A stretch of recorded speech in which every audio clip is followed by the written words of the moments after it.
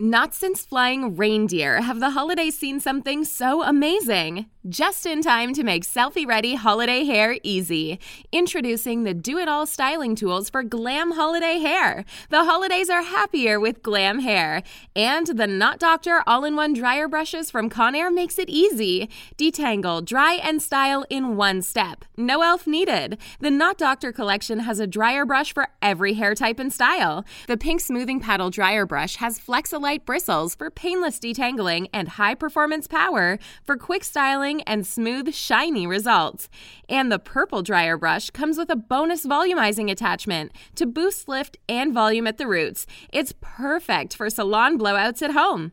And since they're ideal for every hair type and length, they make great gifts for everyone on your list who wants beautiful hair without the hassles. Shop the Knot Doctor dryer brushes at Conair.com or at your favorite retailers now. Hi, I'm Frank. I don't like change. And I just saw a billboard for this new BJ's Wholesale Club talking about how you could pay as little as 2 cents a gallon for gas.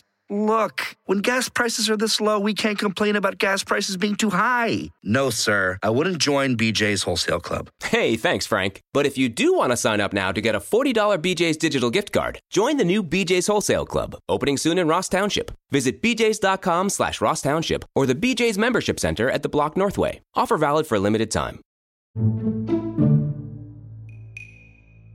People are terrified of making the same mistakes that we made in psychiatry with same-sex attraction. You know, homosexuality wasn't even taken out of the DSM until the 70s. And then there was like this residual diagnosis about discomfort with your sexuality that was still in there till 1980, I believe. So for good reason, clinicians and doctors and mental health professionals are very careful not to dissuade somebody if that's really truly who they are at their heart. We do not want to harm kids who are just developing and discovering themselves. But what's happening today is kids are conflating having some discomfort around your gender in certain circumstances with the idea that, well, I've always been this way. And so kids will say, you know, it's true that I never was dysphoric as a kid, but it's just because I wasn't thinking about it. Now that I'm thinking about it, I realize that I was dysphoric. Welcome to episode 5 of the Unspeakable podcast. I'm your host, Megan Daum. My guest this week is Sasha Ayad.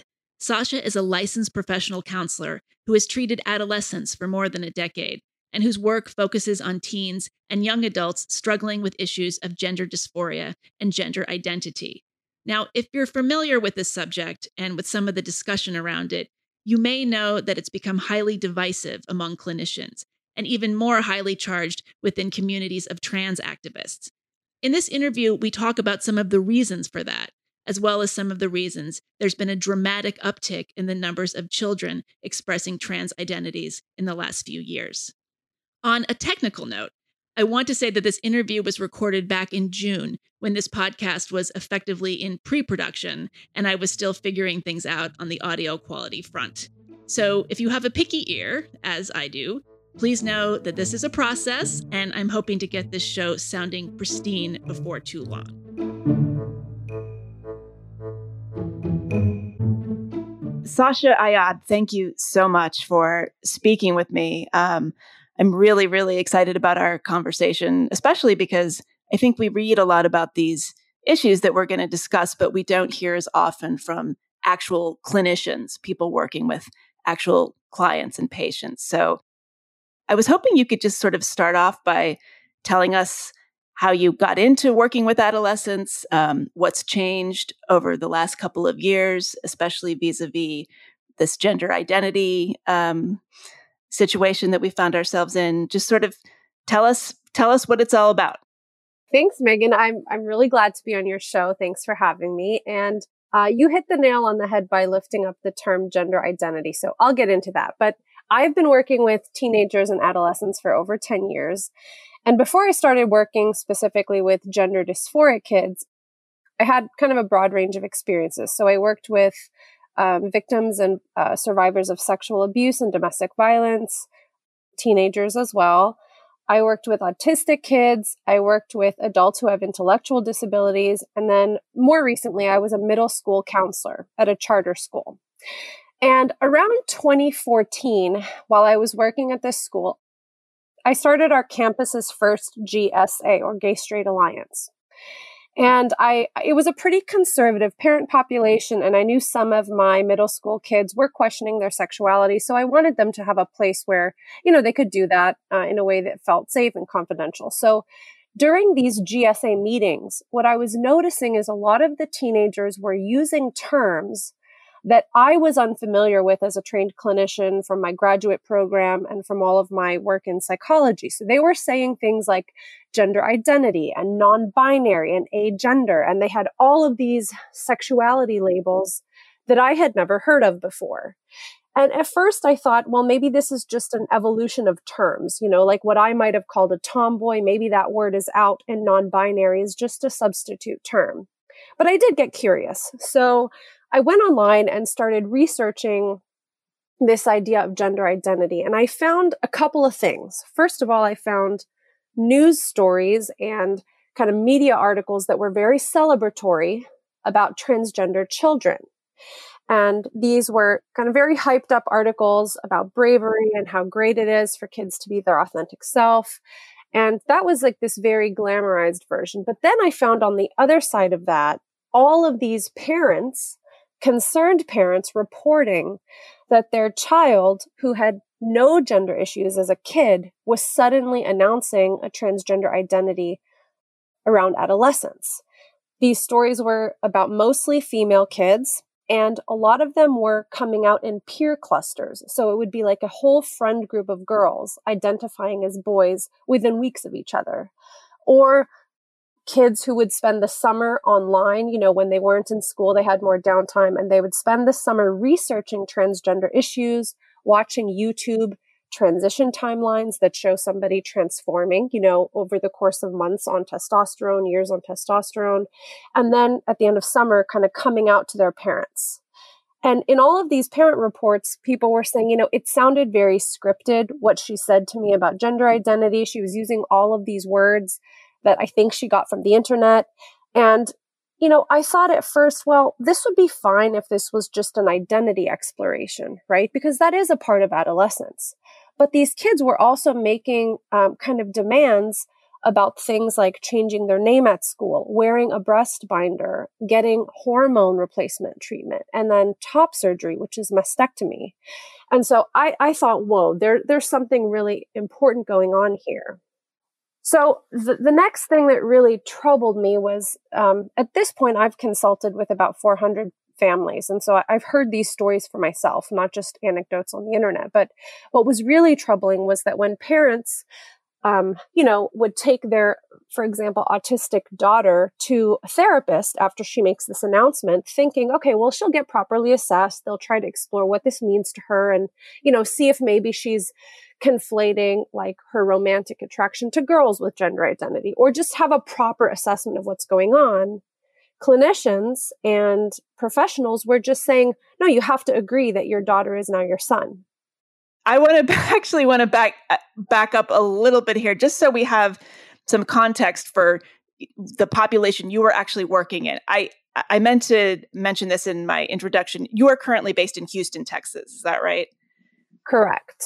Okay. And so when you were working at this charter school, I'm assuming it was not necessarily in some hyper progressive place. It was not in Park Slope, Brooklyn. It was not in Palo Alto. Maybe it was. But can you just sort of tell us where you were? And also, I'm curious where you were reading these articles that were kind of turning this phenomenon into a trend story. Like, I'm trying to think 2014. So are we talking about like the cover of Time magazine? Like, what do you remember exactly just sort of about the media, the sort of zeitgeist around all of this?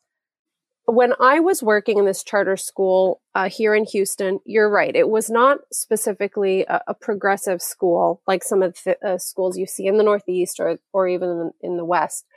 However, the school was starting to take more of a social justice activism angle in the way it thinks about policy and student support and those types of things. Our school was not yet experiencing a lot of kids who are gender dysphoric or questioning their gender. I think at the time, out of 13 campuses, there were maybe 4 kids who were raising questions about their gender identity. But what I was noticing is that these stories that I was reading online were coming from, well, the positive stories that were really celebratory were coming from a lot of the mainstream publications. I remember the National Geographic published a magazine called The Gender Revolution with the image of a young transgender child on the cover. We were seeing some celebrities talk about their trans kids. But really, I think there was a lot of discussion of trans issues when Caitlyn Jenner came out as trans. So I was seeing these kinds of stories all over the place, and very few mainstream publications were raising thoughtful questions.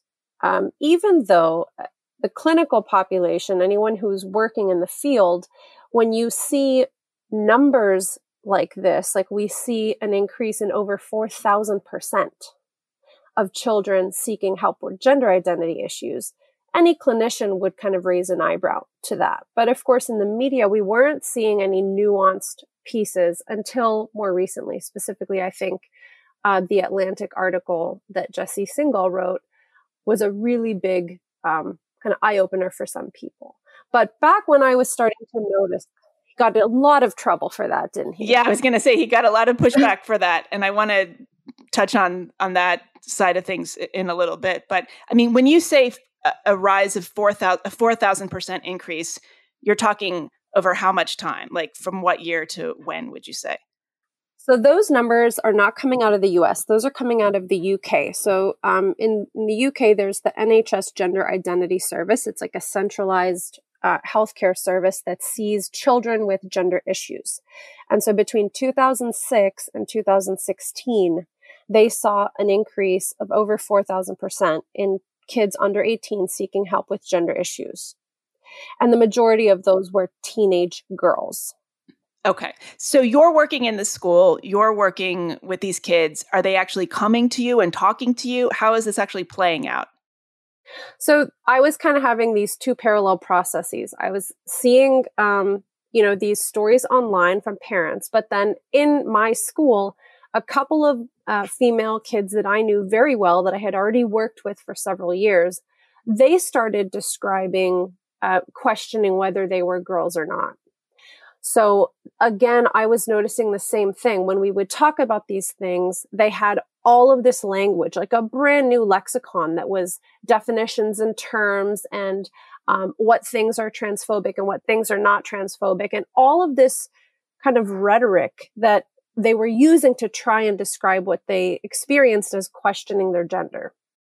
So what really, I started to notice that they may be describing ubiquitous teenage experiences under different terms. So, I mean, I don't know if this was your experience, but when I was a teenager, my body was changing and I felt very uncomfortable with any part of me that signaled I'm female. Yeah. And actually, I was going to ask you, how, you don't have to tell me exactly how old you are, but how old are you roughly? What generation are you part of? How do you identify generationally? I identify as someone I'm at the end of my 30s. I'm 38. Okay. So when I was growing up, because I know you've done a lot of work around generational differences, and I think that's really interesting because I do see there being a lot of generational issues here. But when I was growing up, I didn't have a cell phone. I had a pager when I was in high school, I think, and then a flip phone. And right. How much damage can you do yourself? And you weren't a drug dealer, and you had a pager, right? You never know, Megan. I mean, I might have been dealing drugs. Yeah, you got to moonlight somehow. Yes. Yeah. So I think what I really realized about working with these kids and having spent a lot of time, listening to how they formulate their issues and how they understand what they're going through is that when they have a discomfort, they turn to the internet for answers. Whereas when maybe I had a discomfort in my teenage years or you had a discomfort, you either bottle it up or you talk to your friend about it or you journal about it. And you have to essentially make sense and make meaning out of it yourself. Sure, we had teen magazines with, silly quizzes of like, answer these questions and we'll tell you what kind of a kid you are. So, I mean, we had similar, ways of trying to make sense of our experience, but we did not have an outsourcing of our psychological development to the internet. And that is so interesting. What we have now. And also, when we journaled, we didn't do it on Tumblr, right? We didn't do it online. Exactly. It was private. Nobody was reading it unless our mother was secretly reading it. So, we didn't have a comment board on our own diaries. Mm-hmm. So, okay, interesting. Mm-hmm. So these kids, they're having a sort of a constellation of identity questions and confusions, and they're going to the internet to seek meaning and answers. Mm-hmm. And I think what's important to note is that a lot of times the identity questions come later.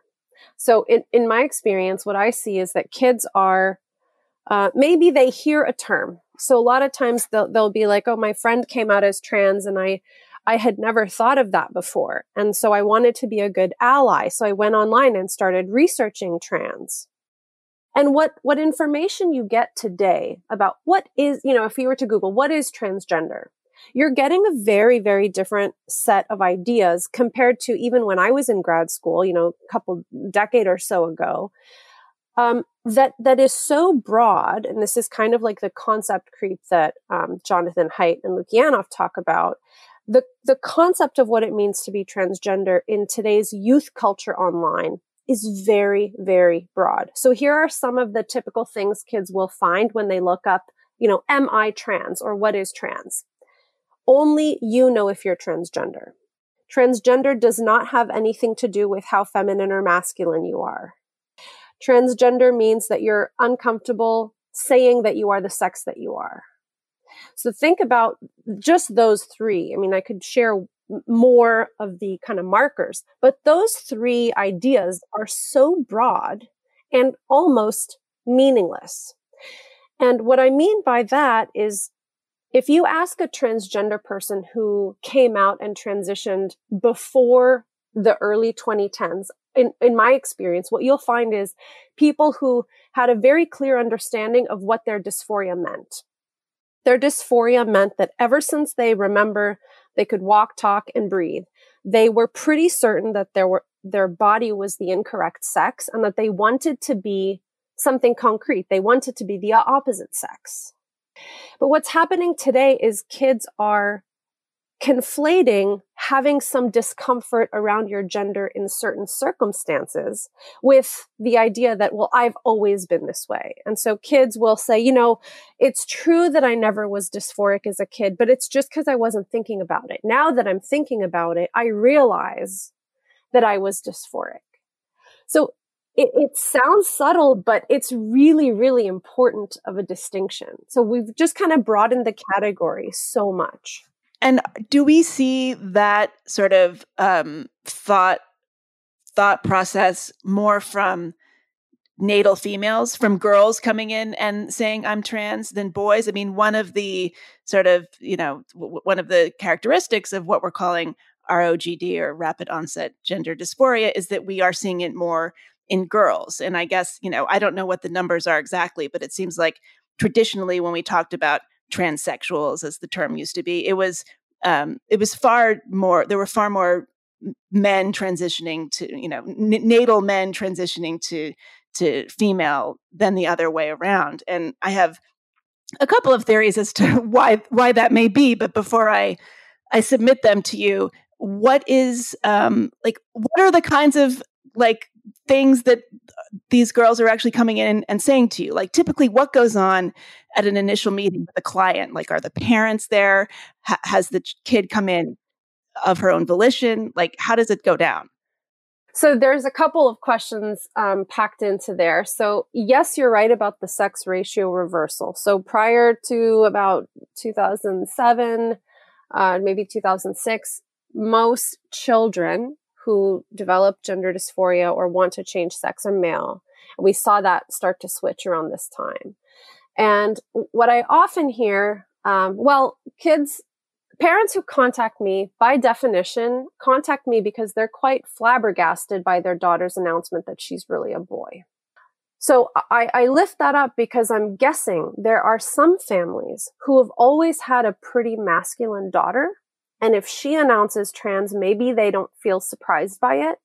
Now, I still hold reservations there because another thing that we all know, we know this intuitively and we know this scientifically, that many adult gay people and lesbian people question their gender in childhood, especially around puberty.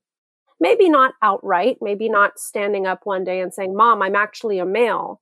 If you talk to adult lesbian women, they will describe really feeling conflicted about being girls. So anyway, people who contact me are parents whose kid was always very kind of typical in her femaleness, stereotypes aside. She just never complained about her gender. She never really brought it up.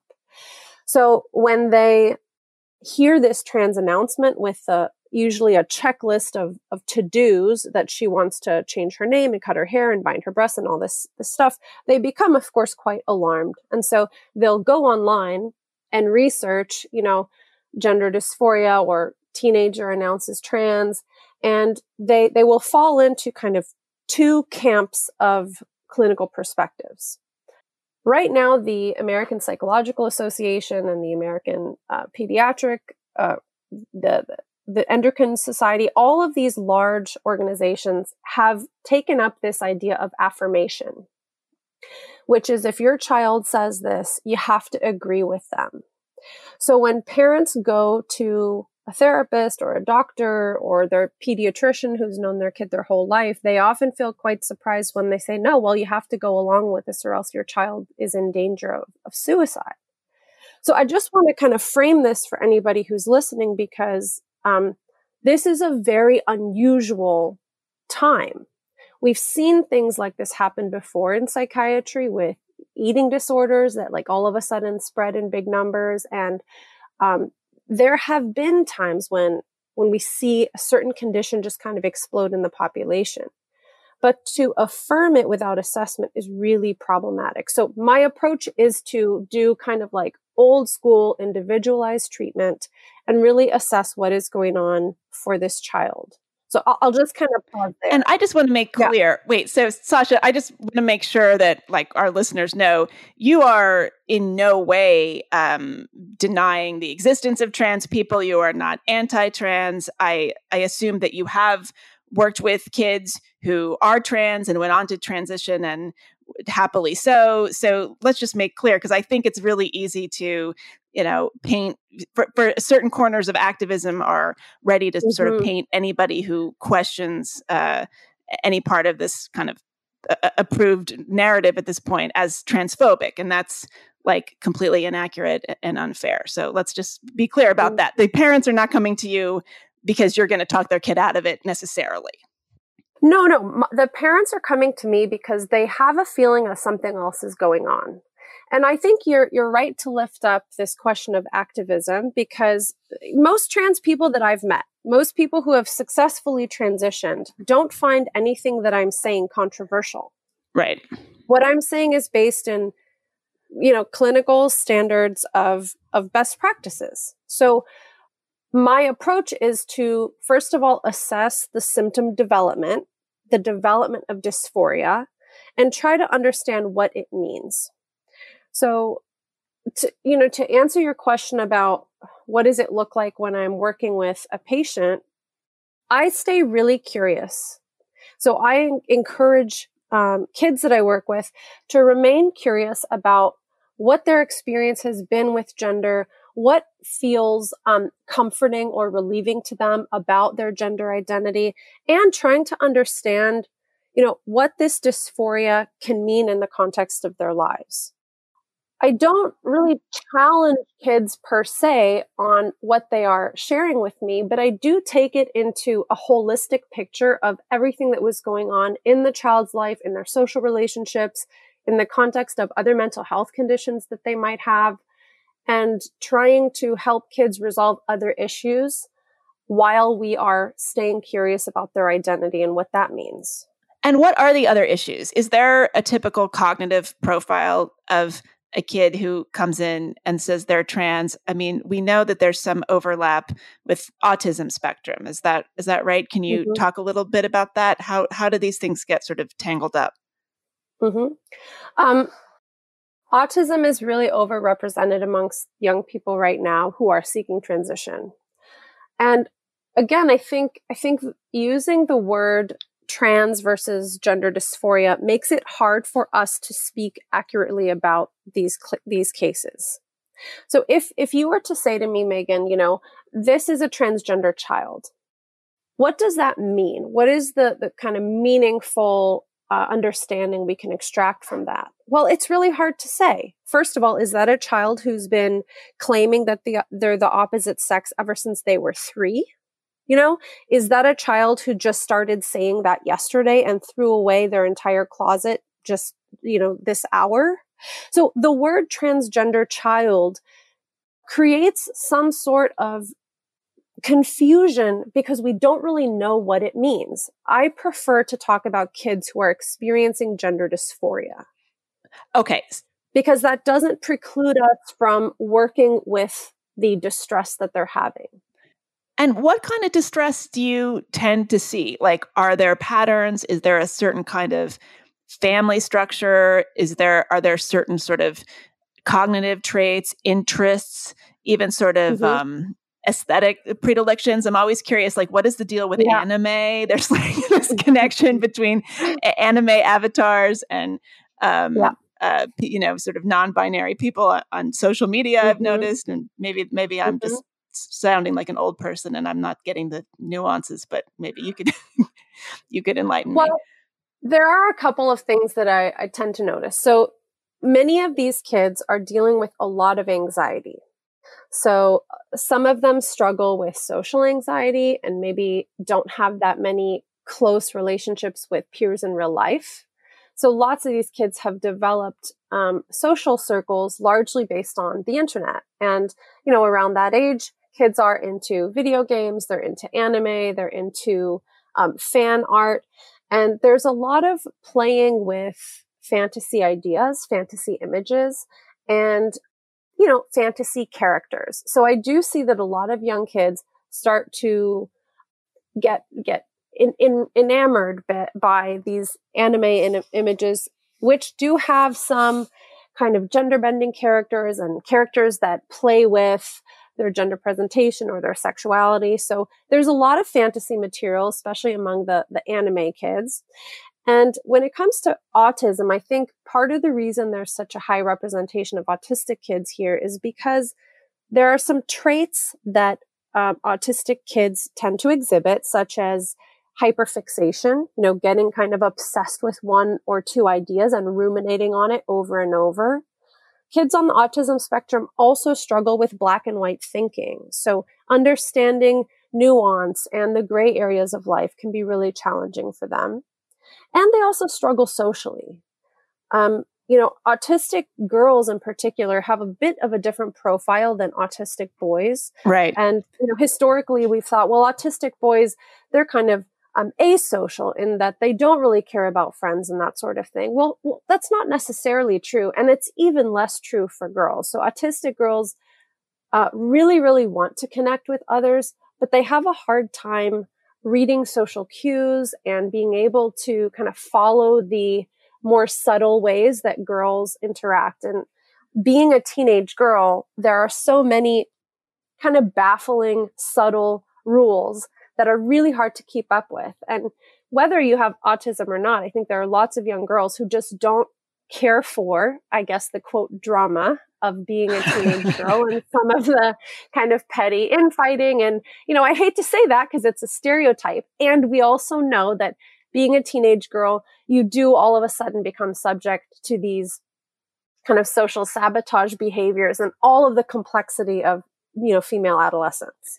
Right. So, but I'm thinking out loud here. This is really interesting. So, I mean, you sometimes, we associate autism with a sort of extreme boyness in a way, a sort of, I mean, these are stereotypes, sort of, this aloofness, lack of interest in socializing, or all the things that you just described. So I can imagine how if you are a girl and you're on the autism spectrum and you have these traits, you can start to wonder if you're actually a boy, because maybe female manifestations, the way autism manifests in females is just not something we talk about as much. It's not something we're familiar with. So if you're a girl and you're sort of falling into these categories, is it easy to just say, well, this must be what it is. I'm actually a boy. And it's because we don't have the vocabulary to actually talk about the spectrum with enough complexity. I think you're right. Well, it's true that kids on the autism spectrum tend to be not really that conforming to gender. Part of it is because they're not as good at picking up on those kind of subtle social cues of like how girls typically behave or whatever. So we do see a lot of gender nonconformity in autistic girls. But and in boys also, though, are you saying I hadn't thought of that. So would you say that's just sort of true across the board? Gender nonconformity within boys and girls?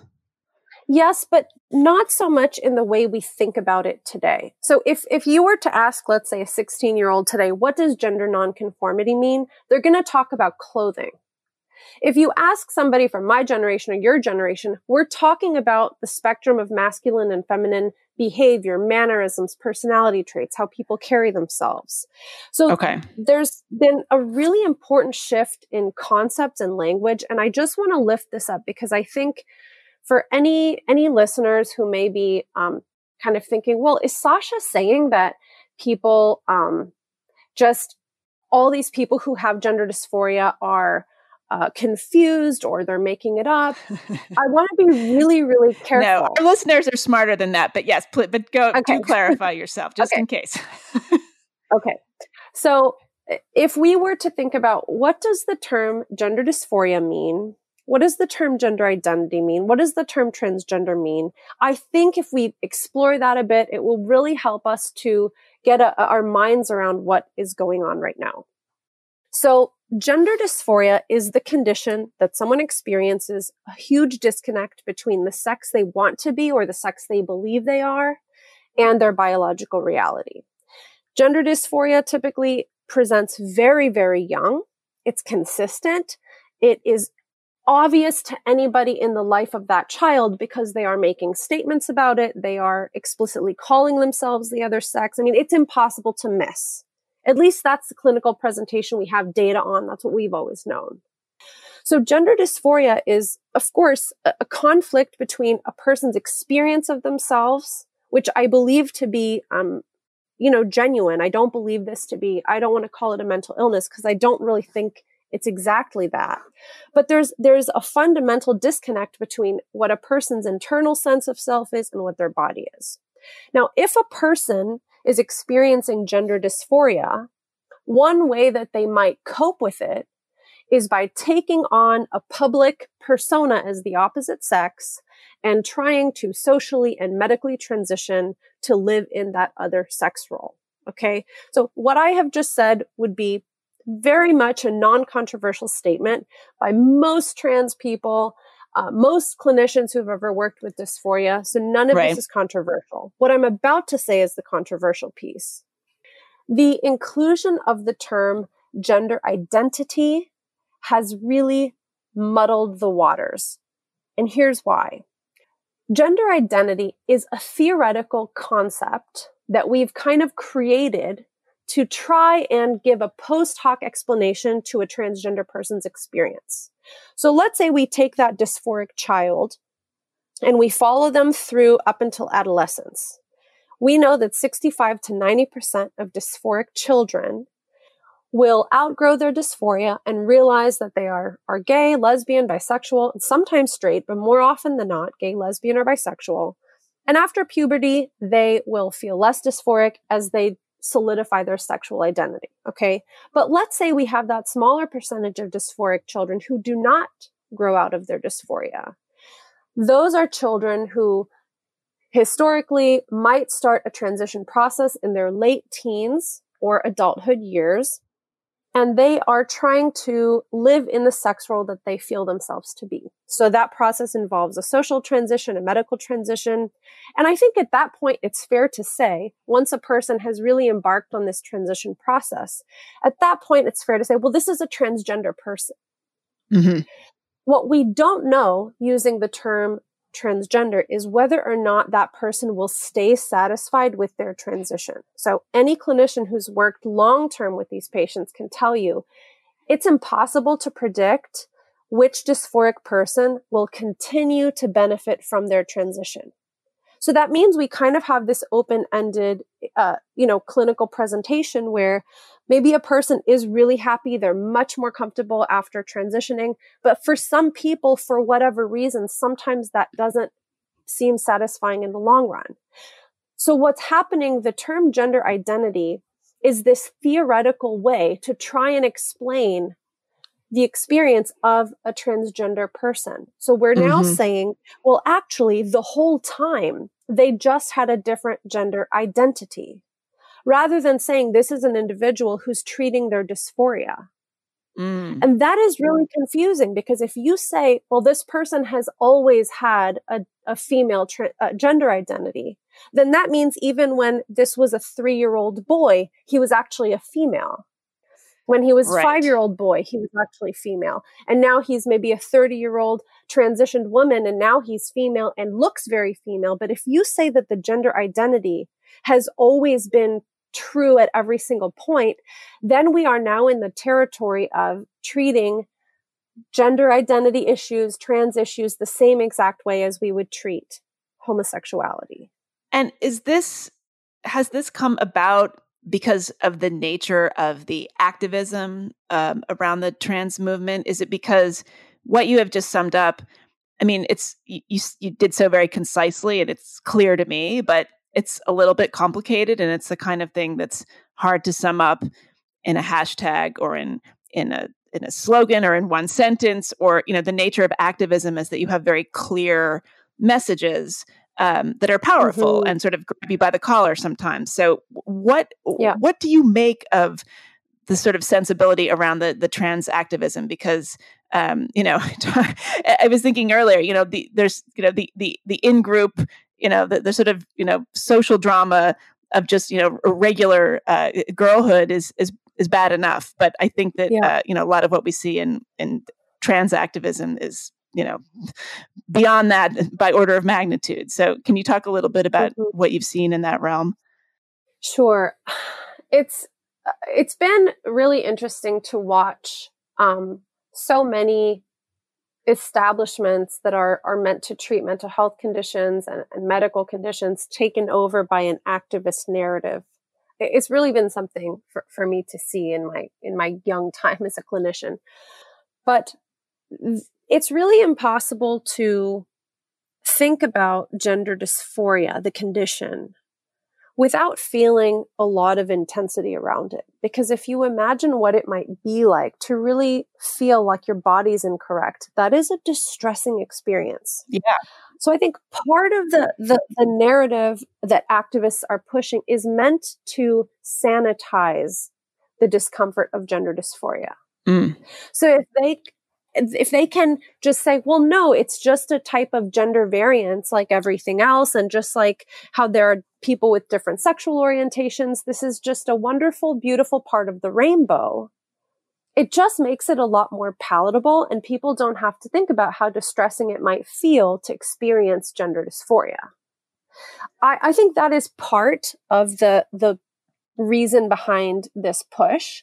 I also think for the much bigger portion of people who are yelling online with hashtags, they've just been captured by this very dogmatic idea that there's only one correct opinion to have here. And there's so much hyperbolic language around this discussion.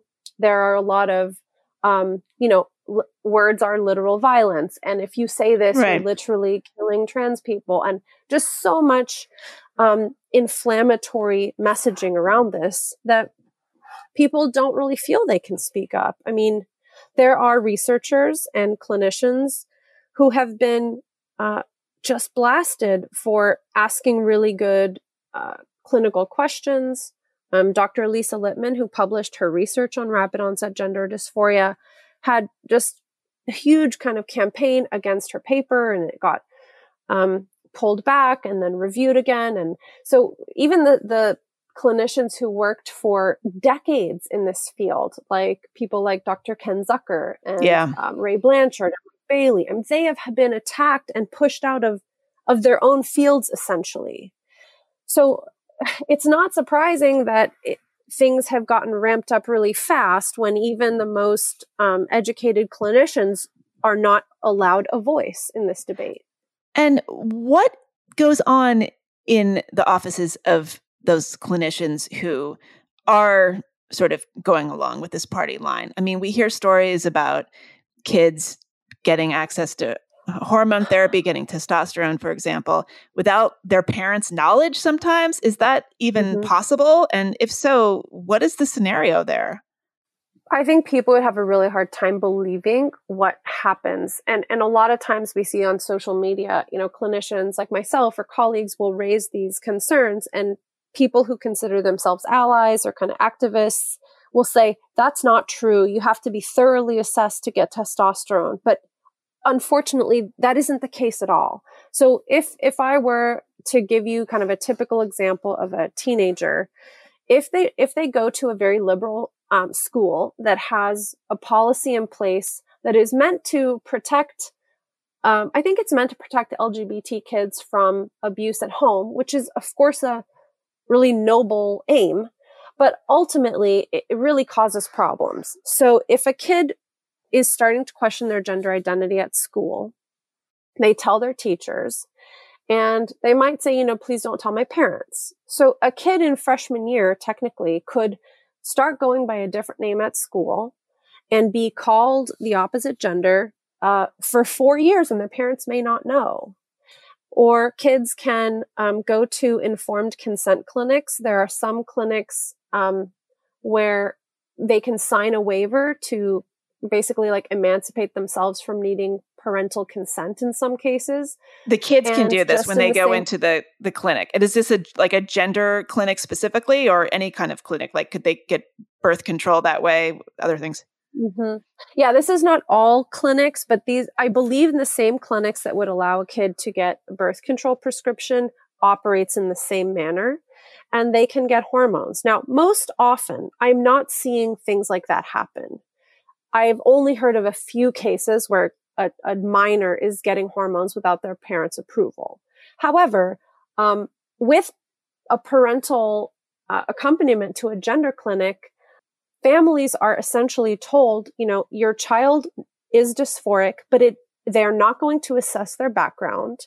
They're not going to look into any trauma. So, for example, if a child has been sexually abused and very recently started to feel uncomfortable in her female body, clinics feel as though that is completely unrelated to the dysphoria.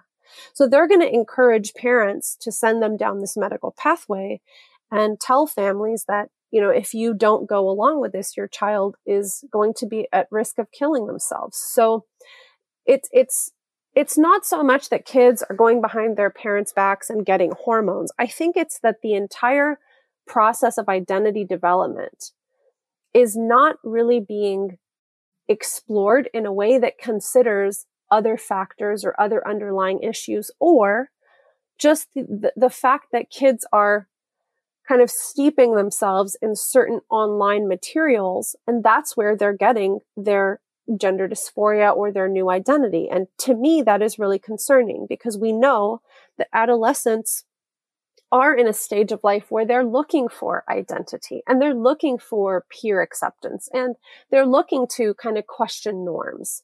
So to say that everything we know about adolescence somehow just gets completely suspended in this population, it just doesn't make sense. And I think it needs to be explored. It's extraordinary. I mean, I don't know how else to ask this question. I mean, I'll just put it out there. Who are these clinicians? Who are these therapists? Do they go to certain kinds of schools? Do they have a particular kind of education? Do they belong to certain kind of institutes? Like, where do they come from, and how many of them are there? It seems like there are more of them than there are of you at this point. Much more. I think what typically happens, though, is that the kids are referred to gender clinics. So the first gender clinic opened in the US in 2007. There was one. And now there are like 65 youth gender clinics in the US. So that is a huge proliferation of these medical and mental health clinics that operate based on a philosophy of innate gender identity. So there have been a few kind of key clinicians who are creating training programs and materials. There are organizations like Gender Spectrum and Gender Infinity that are creating these training materials and then going out and training school counselors. Like when I was working at that charter school, really my impetus for kind of raising a red flag there was receiving a training by a advocacy group that came in to talk to us about gender identity. And I raised a lot of questions during that training because at that point I had already been reading research from clinicians who have worked with gender dysphoric kids and really like scientific literature and psychological literature. And what I realized is that this theory of gender identity, it's really taken over medical and mental health care, was so unscientific and unpsychological that I was in this training asking all these questions and raising my concerns, and people were really kind of surprised that I was pushing back against the narrative. But these people, meaning other teachers, are the other counselors. I mean, I think people were like saying, "Oh yeah, that is a good point, Sasha." Like I had some people who were engaged, but again, I think people are terrified of making the same mistakes that we made in psychiatry with same-sex attraction. Homosexuality wasn't even taken out of the DSM until the 70s. Right. And then there was like this residual diagnosis about discomfort with your sexuality that was still in there till 1980, I believe. So for good reason, clinicians and doctors and mental health professionals are very careful not to dissuade somebody if that's really truly who they are at their heart. We do not want to harm kids who are just developing and discovering themselves. So I think that's the reason why so many organizations have been receptive to this philosophy of innate gender identity. And there are, activist doctors who have, millions of dollars of grant money to study this. In California, there are several huge medical systems and university health systems that have adopted this and are researching this. And I think most people I talk to, Megan, share some of our very kind of rational concerns and our awareness that, kids are in flux. Teenagers are developing identity. We should slow things down. The average person agrees with that. Parents who have been through some of these big hospitals that are running these gender identity clinics, the stories I hear from them make me really concerned, because even if they bring their child who's quite young, the advice that they're given is that you have to continue pushing the gender identity, even if the child changes their mind or even if the child feels unsure. Even if the child feels unsure, because now it's taken on a life of its own. And it's this sort of suicide threat has been weaponized. Right. Among other threats. Exactly. So to answer your question about, who are these clinicians, I think there are a handful of activist clinicians who are really pushing this theory, and not only pushing the theory, but advocating for younger and younger transition. And they are essentially kind of creating training programs and working their way into these major medical establishments and mental health organizations to solidify that the affirmative model is the only way to treat these kids. And there's been a lot of pushback. I mean, we can get to this later, but if you're following what's happening in the UK, as we could predict, this affirmation model is not the best way to approach young children. These clinicians that you're talking about, do they really think that this is so prevalent that it's completely logical that there might be 4 kids in any given classroom who are transgender, because that's so out of bounds with any sort of logical assumption or premise. Do they think that this is something that's been, part of human life for millennia, and we're only now realizing it and accepting it? Like, how does their logic play out?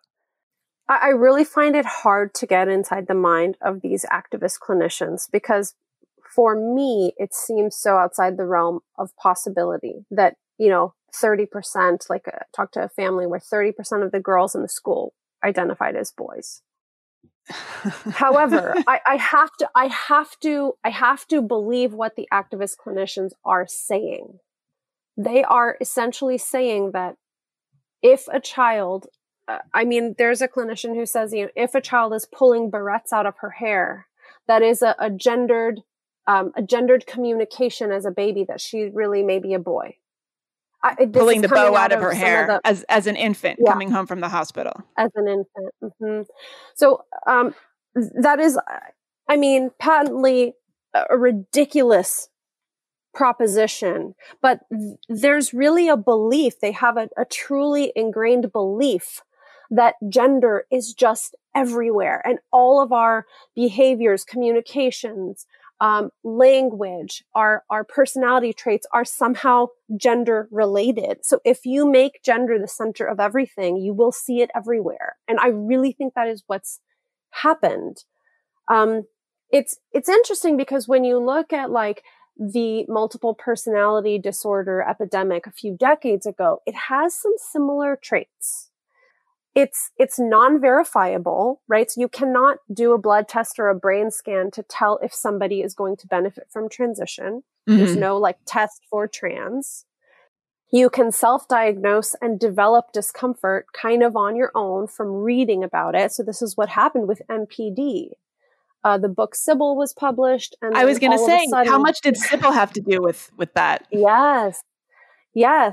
I've started to, in my own attempt to understand what I was seeing in my clinical population, I've had to really think outside of the bounds of, what is gender dysphoria. I've really had to understand what is going on in our broader culture, that there's thousands of girls out of the blue developing these symptoms. And I do think there's so many parallels with multiple personality disorder. There's also interesting to me that with multiple personalities, there were some people claiming to have hundreds of personalities. Right. And here we are with the gender identity theory. There are some people that claim there are hundreds and hundreds of genders. Now, I'm obviously not trying to map those two things together with some kind of conspiracy theory like, oh, eureka, However, when you have a completely nebulous definition for something like gender identity, it's very easy for this to spin out of control. Yeah. And I want to go back for a second to seeing the world, seeing everything through the lens of gender, because, this is something that I've talked about a lot, but I'd be curious to sort of talk about it in this context. So, I grew up, I'm about 10 years older than you. I grew up in the 70s. I was a teenager in the 80s. And, at that time, being a girl in the 70s, being a tomboy was cool. That's what you wanted to be. Being a girly girl was like uncool. So like if you were one of those girls that wore, frilly dresses and patent leather shoes, you were Nellie Olson, right? From Little House on the Prairie. I'm really dating myself. Like nobody wanted to be Nellie Olson. They wanted to be Laura, who was like a real tomboy. I always, I've said, like, you look back, who were the biggest female child celebrities of the 70s? It was Jodie Foster in film and Christy McNichol in television. And they both are now out lesbians. And so there was a sort of, they were definitely girls, but they were little girls, but there was a sort of androgynous quality to them. There was something about being a kid, I think, male or female, in the 70s, that it wasn't so much about boys and girls. It was just about being a kid. Like, I'm sure you've looked at this, even like, the toy aisles at that time, you go into a toy store and there wasn't like the pink section and the blue section, the way you see at Walmart now. Everyone just kind of played with blocks and you did not have this, this sort of gender essentialism, as it would be called now, at that time. Yes. So I think for me, growing up at that time, it was a real gift because I never associated any particular behavior with being out of bounds with being female. I just thought, well, I'm this kind of female, and I actually also think that up until recently, if you were a girl or a woman, there was a much wider range of ways that you could present. Women could wear pants or dresses, and you could be kind of, athletic or masculine. And that was actually cool. And there was something sexy about that. Like, I always felt like, Yes. there was a much larger window of presentation for females than for males. But I don't know, sometime in the 90s, suddenly everything was like the Disney princess aesthetic. And stuff got really narrowed, I think, in terms of gender expression. And I wonder if some of what we're seeing now in terms of the dysphoria is an outgrowth of that. Oh, 100%. So you're essentially talking about the girl who isn't girly and thinks that's really cool, not wanting to be a hyper frilly girly girl. And this is what I hear a lot from young people, especially those who are a little bit older. I mean, we also see a huge number of kids detransitioning now. And when they reflect back on their experiences, they often will share stuff like that, that they thought it wasn't cool to be very girly, and it was way cooler to be a trans guy than just some nerdy, regular old girl. So I think, Megan, when I first started to research what's going on, I felt quite disconnected from it. But the more I meet with these young people, the more I realize this would have been me. I would have been one of these kids. And what I really want people to understand is that growing up as a teenage girl is really hard. There's so much pressure to look a certain way and to fit in a certain way. And of course, there are special pressures boys face too. I'm not saying that only girls have a hard time. But when you're a teenage girl and you are also on Instagram and you have all of these hyper feminine, like very sexualized female kind of role models, and you're really trying to figure out where your place is, it's very easy to read the kind of concept of gender identity and this whole gender spectrum and to say, well, if I don't like this super girly persona, I might not be a girl after all.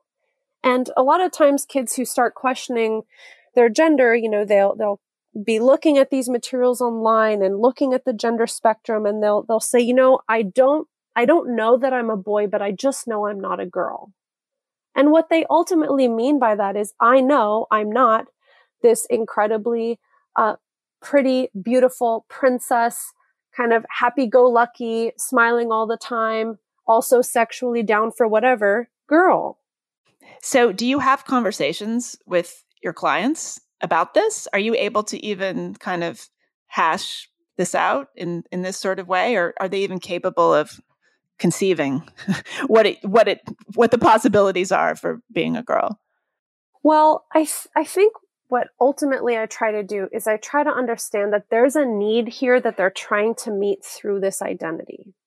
So, for example, if they are feeling very vulnerable to the kind of sexualized attention that they don't want, we talk about that feeling of being unprotected or wanting to kind of shelter yourself from those experiences. And we just explore that together. And sometimes that opens up, again, a little more curiosity about, how does presenting as a boy make you feel different? It's hard to tell kids, this is hard to believe, but when I was your age, this and this and this.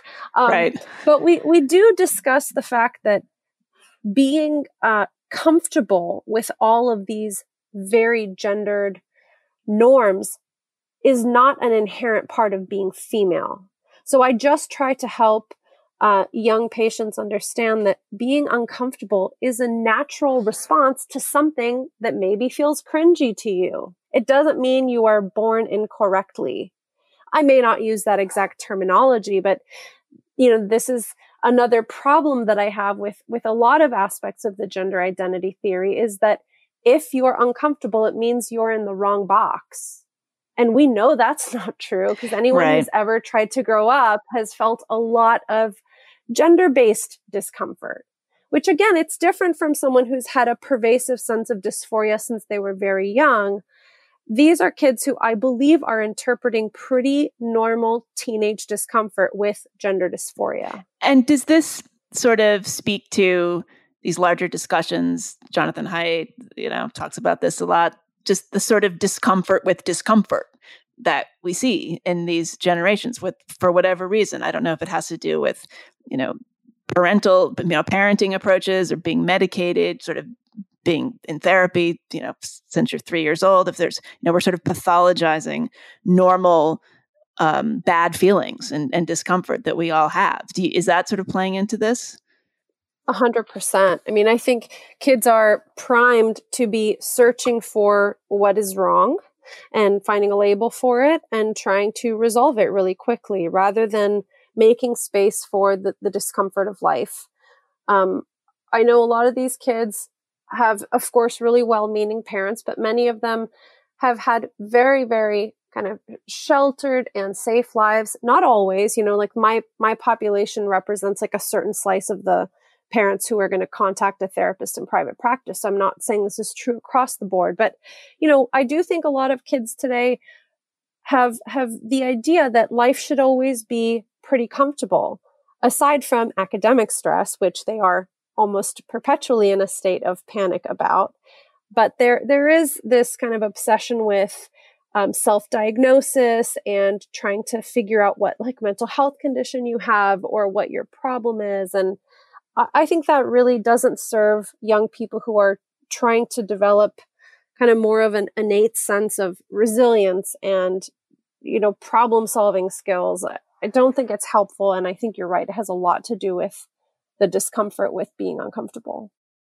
I'm wondering, in any one of these activists, I feel like there's probably a constellation of mental health issues, trauma in the past, any number of challenges, and gender dysphoria, trans identification is maybe just one of them.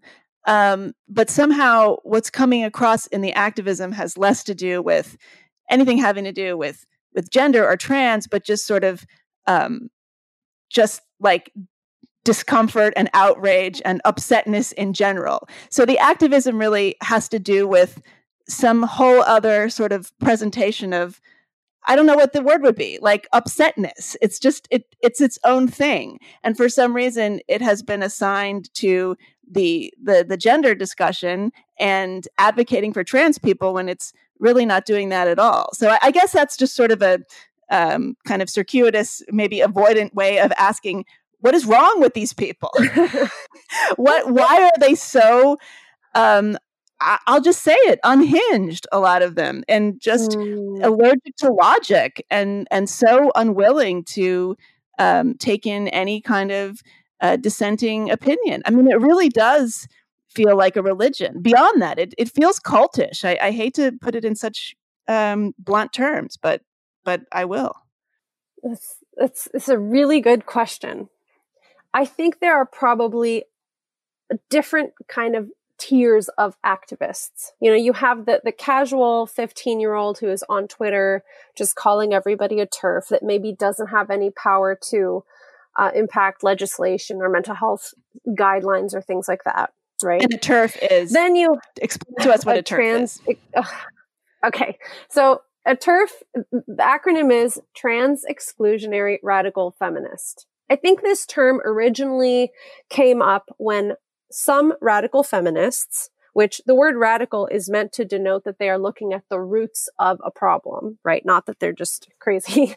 Right. So there's a certain branch of feminism that says, no, actually biological sex is the reason that women have been oppressed, and therefore a transgender woman who is a male who identifies as a woman does not get the same access to sex-based spaces or sex-based rights that women get.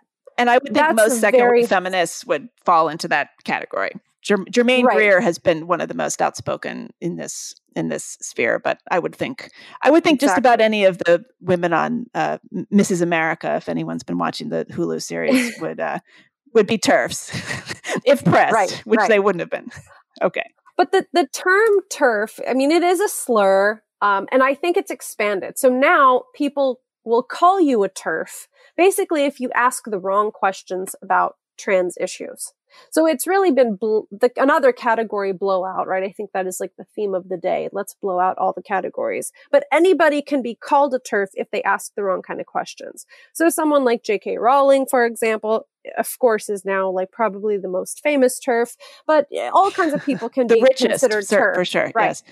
And I've seen trans people called TERFs who just have a different opinion or are asking important questions. So, I mean, there's so much absolute ridiculousness in the way this kind of all activism online works right now, that people from the category can be called someone who is anti that category. So a trans person who is anti-trans, apparently.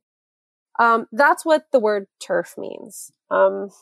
But to go back to your question about these activists online, I think one way we can look at this is that if you are a person who has adopted this idea of gender identity and you are claiming to be in a different category, you also have bought into this idea that biological sex is not real. So this is the new kind of frontier of trans activism, trying to flatten the distinctions between biological male and biological female. It's really important to understand that if we were to try and figure out why some of these activists are so intense. So when you flatten male and female into some kind of a sex spectrum, which any serious scientist and anybody who's been on Earth for more than 5 minutes can probably tell you, we know biological sex is real. The fact that we're debating that is kind of crazy. But if you are a person who has kind of adopted a different identity, and you don't want to acknowledge that actually, if I am a transgender woman, I am actually different from a biological woman. And if you're very insecure in your ability to call yourself a woman, you really have to shout down anybody who points out the biological reality of sex, or who asks important questions about protecting transgender women while also protecting biological women. I mean, so a whole slew of very reasonable concerns has to be dismissed if an individual person is insecure in their chosen identity. And I think that's part of the reason we see what you're kind of describing as like, what is wrong with these activists, or what's the mental health issue behind this? And I do believe part of it is feeling like they need to validate their authenticity as a woman by basically turning all of reality into a fantasy. Right. And I think that, we need to be careful. People on Twitter may be the loudest, but they're not most people. So I think that there might be some causation versus correlation. If you're on Twitter yelling, that would probably correlate with not being secure in your identity, as well as any number of other things. So yeah, but most trans people I've met just want to kind of live their lives in peace and are very cognizant of, trying to kind of blend in with the gender identity that they feel they are. And I do not think Twitter activists in any way represent the most common kind of perspectives of trans people or even of trans allies. I mean, they're just such a loud and boisterous presence on social media that it creates this illusion that all people who are part of LGBT are radical activists, which it's just not true. But the problem is the institutions are taking their cues from this activism, the school curriculum, the training that you had to participate in. I mean, why is that? The activists seem to be setting the tone. For a lot of people in charge are paying close attention. Yeah, but I think there's also activist academics, and they're not exactly screaming on Twitter, though they are, publishing research that really kind of misrepresents even their own data. They are making exaggerated statements, for example, about like suicide risk and suicide statistics.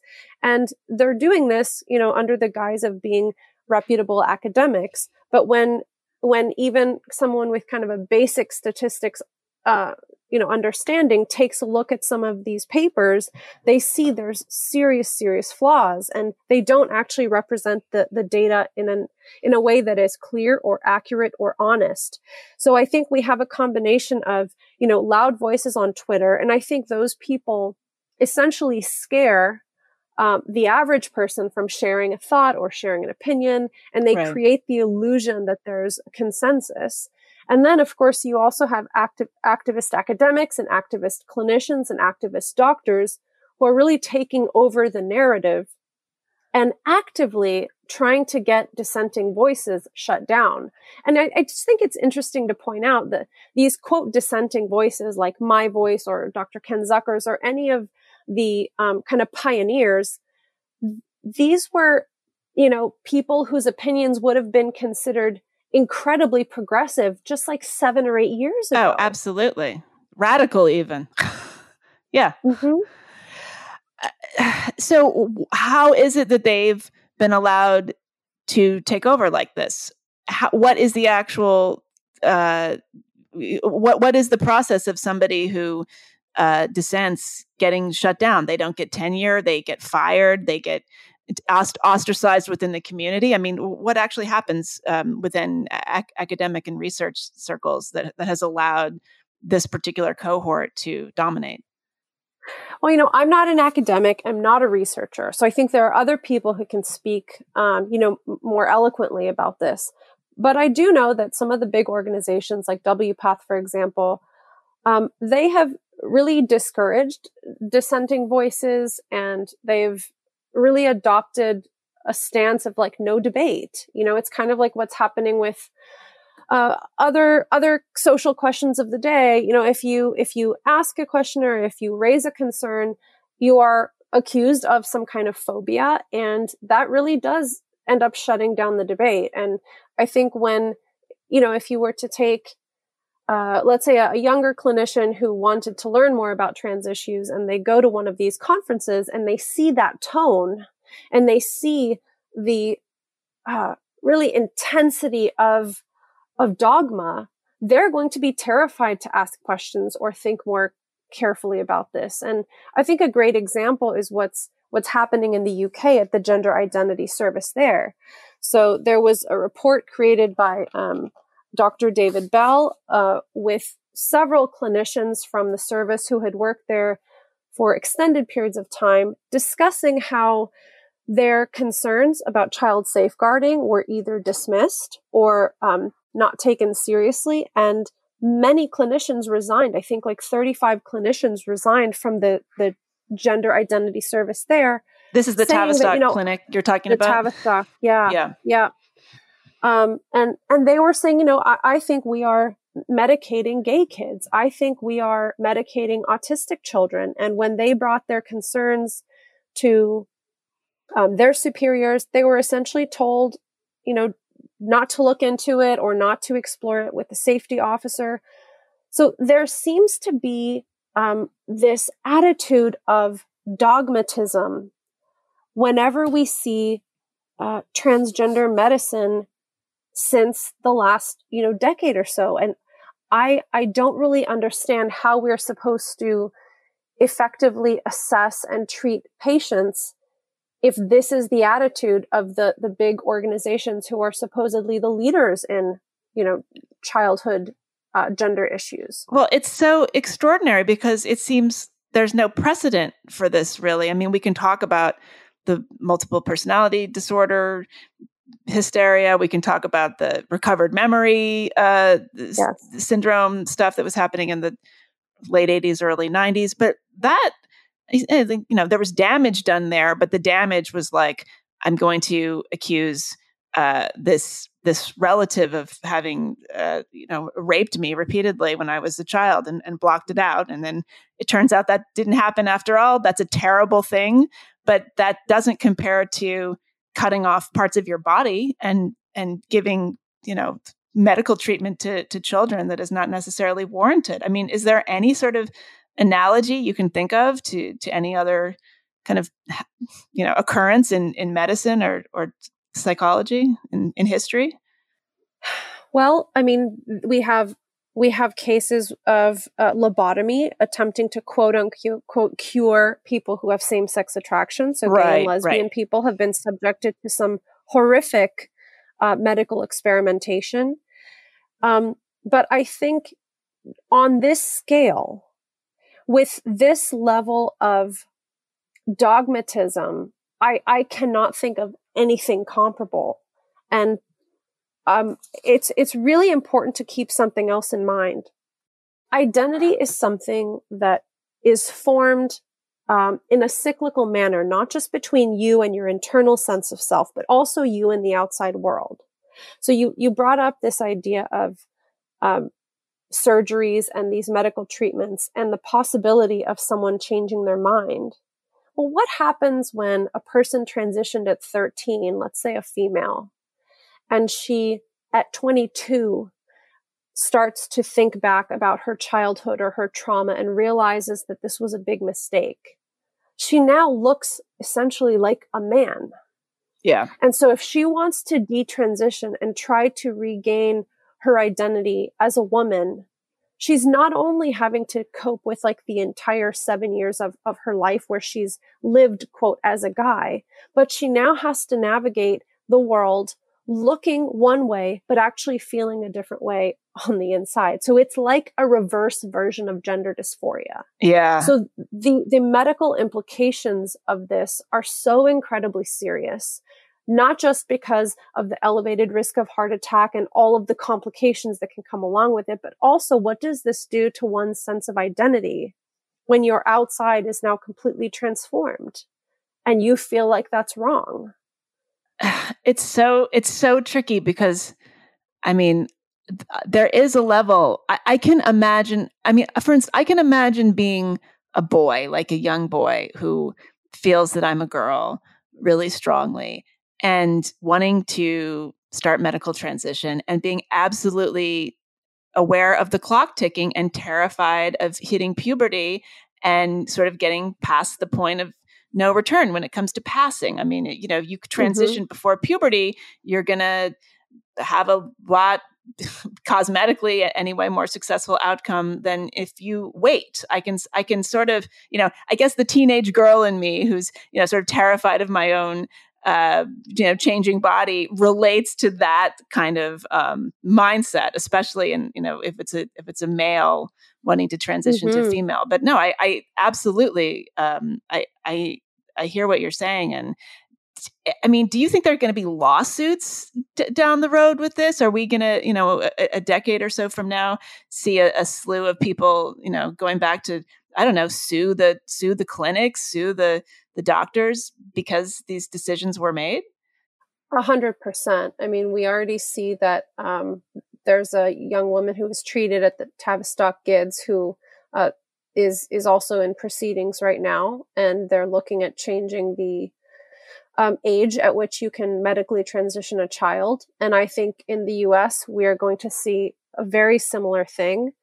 The clinics are operating based on an informed consent model, which means that, as long as a young person has their parents' consent and they are told about the side effects, even at, 15 or 16, then technically they are able to consent to these treatments. And I don't know how we have squared that with medical ethics or with the idea of, do no harm. But I do think that there are going to be lawsuits. I think what makes me concerned is I see this moving in the direction of a cosmetic procedure. That's what informed consent feels like to me on kind of a visceral level from hearing enough stories. It feels like a cosmetic kind of venture. So if it is framed that way, which, some of the trans activists actually explicitly say, you shouldn't have to have gender dysphoria to medically transition. That should be your choice.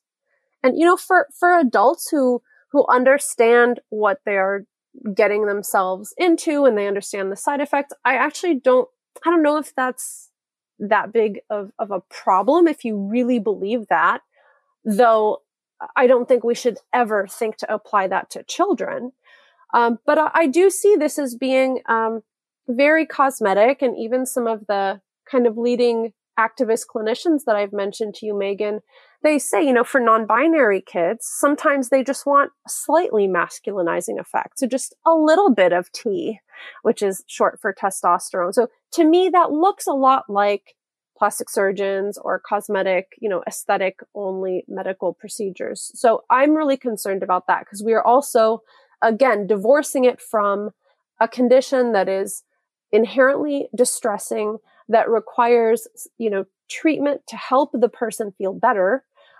This is now kind of like, well, it's a consumer-based, whatever the customer wants is great, and we should just give them the medication if they would like whatever aesthetic effect it will have on them. Sort of a made-to-order sort of model. There's another kind of angle to this that's really dark. I mean, I think, we think about these parents and these families, we think of this, sort of in terms of like a, kind of hyper progressive worldview. But I mean, there are parents who don't want their kid to be gay. And when confronted with this choice, would opt for gender transition rather than to have a gay kid. I don't know how common it is, but I think it's not unheard of. And I feel like, maybe you know this better than me. This could be wrong. I feel like I read a statistic like Iran or some country like Iran has the highest number of gender transition surgeries in the world. And, it's not because it's so progressive. It's because, it's illegal to be homosexual. So, I mean, is that something that you've run into? Well, people who contact me are typically very comfortable with the idea that their kid may be gay. And that's why they actually want them to be careful and make sure that their gender dysphoria is not, internalized issues with their sexuality. But I do know from reading reports coming out of the UK and even some of the clinics in the US, there are parents who are more comfortable having essentially what is a very gender conforming trans kid than a non-conforming gay kid who is going to date, same-sex people. I'm sure that this is happening. And again, that's kind of the problem with this whole theory of gender identity, is that it's inherently going to trample on a healthy sexuality development. This may seem like a little bit of a sideways question, but since I have you, I can't help but ask it. We know this is a social contagion in terms of popping up in clusters and school groups, peer groups. But does this run in families at all? I can think of a few examples of families where a parent transitioned and then a child either transitioned or started identifying as non-binary. Is that something you've run across? Yes, I have. I've seen the social contagion spread across siblings. I've also not personally worked with families like this, but I know of families where a parent starts questioning their identity or kind of introduces the idea of gender identity into the family. And then, lo and behold, a bunch of their kids are also transgender. So, again, that's why I try to distinguish this from organic gender dysphoria. I think you can make a really clear distinction between somebody whose gender dysphoria just emerges on its own versus somebody who learns about the concept of gender identity and then starts to question their gender for the first time. So it wouldn't surprise me, if a parent is questioning their own gender and researching this concept, that if they, teach it to their children or apply it to other kids in their lives, that, they might read that gendered behavior. So if they have a daughter who really likes to play soccer, they might kind of bank that in their mind and say, I wonder if my daughter's, transmasculine or something. Or if the parent is happy. I mean, the cases I'm thinking of, the parent transitioned at a later age, in middle age or something, and is really happy about it and thriving, and in some cases still married to the original spouse and the family's intact. And so hey, why not? What a great example. And maybe it is right for the child to transition. I don't know one way or the other, but yeah, it's something I've noticed. So I guess to wrap this up, where do you see this all going? Is this a sort of cultural spasm? What kind of legs do you think this all has? Are we going to still be having this conversation in 10 years, 15 years? That's hard to say. I know that in the time that I've been working around this issue, I've seen a huge number of young people detransitioning and starting to share their stories. I've also seen more and more clinicians and doctors and teachers and professionals also kind of taking note of what they're seeing in their client populations and starting to speak about their experiences and raise their concerns. So I think we're kind of at some sort of a tipping point. It's really hard to ignore stories of detransition and of young people who, in their own words, feel really harmed by the affirmation model that really pushed them through the process quickly. So I think these stories are going to have an impact on public perception about affirmative care, and hopefully will cause clinicians and doctors to really pump the brakes when they make treatment recommendations for dysphoric kids. So my last question has to do with the fact that at one point this show was going to be called The Problem with Everything. It's now called The Unspeakable, but it was called The Problem with Everything for a while. I ended every show by asking my guests what they really think is the main problem with the world. What is the problem with everything? What is the thing that we do to screw up our lives or just sort of get things wrong? And you can answer this in the context of the subjects that we've been talking about or just more broadly. What is sort of the root cause of our distress? Oh, this is such a great question. Well, I have really come to believe that a major cause of our distress is our disconnection from the physical body and physical reality. I think we spend so much time fully immersed into two-dimensional online worlds that cause us to be completely cerebral and up in our heads all the time. And we forget that beyond the world of thoughts and ideas and language, there is a three-dimensional reality that is interesting and gives us valuable experiences and can teach us a lot about how to be in the world in a way that is not purely intellectual. So I think getting off screens and into the real world and being connected with people in 3D and being connected with our bodies in physical movement and in a kind of compassionate way towards ourselves is really sorely needed. Sasha, thank you so much for speaking with me. It's been really interesting, and I appreciate your work and your insights and your taking the time. Thank you, Megan. It was really great to talk with you. That was my interview with licensed professional counselor Sasha Ayad, recorded on June 25th of this year. You can subscribe to the podcast on iTunes, Spotify, Stitcher, and Google Podcasts. And for more information, you can visit theunspeakablepodcast.com, and you can listen there too. I hope you'll tune in next week. I'll announce the guests very soon on the website and on all the usual social media spaces. Thanks for listening. See you next time.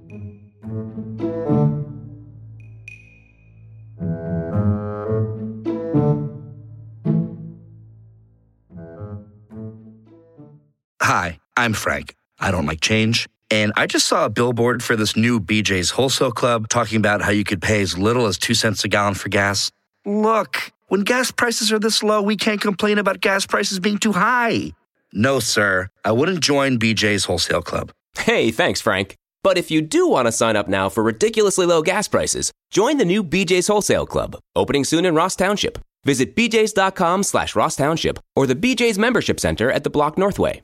Are you in excruciating pain brought on by your son, daughter, or spouse suffering from addiction? The sleepless nights, the constant worry, and the feelings of isolation. Recovery Centers of America wants you to know you're not alone. Addiction destroys families, but if you call Recovery Centers of America today at 1-888-RECOVERY, your loved one can begin to recover, and so can your whole family. At Recovery Centers of America at Monroeville, your loved one will be treated with compassion and dignity by expert addiction professionals while recovering in a world-class facility. Family Support Services will give you knowledge, connection, and community so that you can begin to heal and recover as well. Call 1-888-RECOVERY today. Recovery Centers of America accepts insurance, provides transportation, and offers intervention services at no cost. Patients are admitted 24 hours a day, 7 days a week. Call 1-888-RECOVERY now.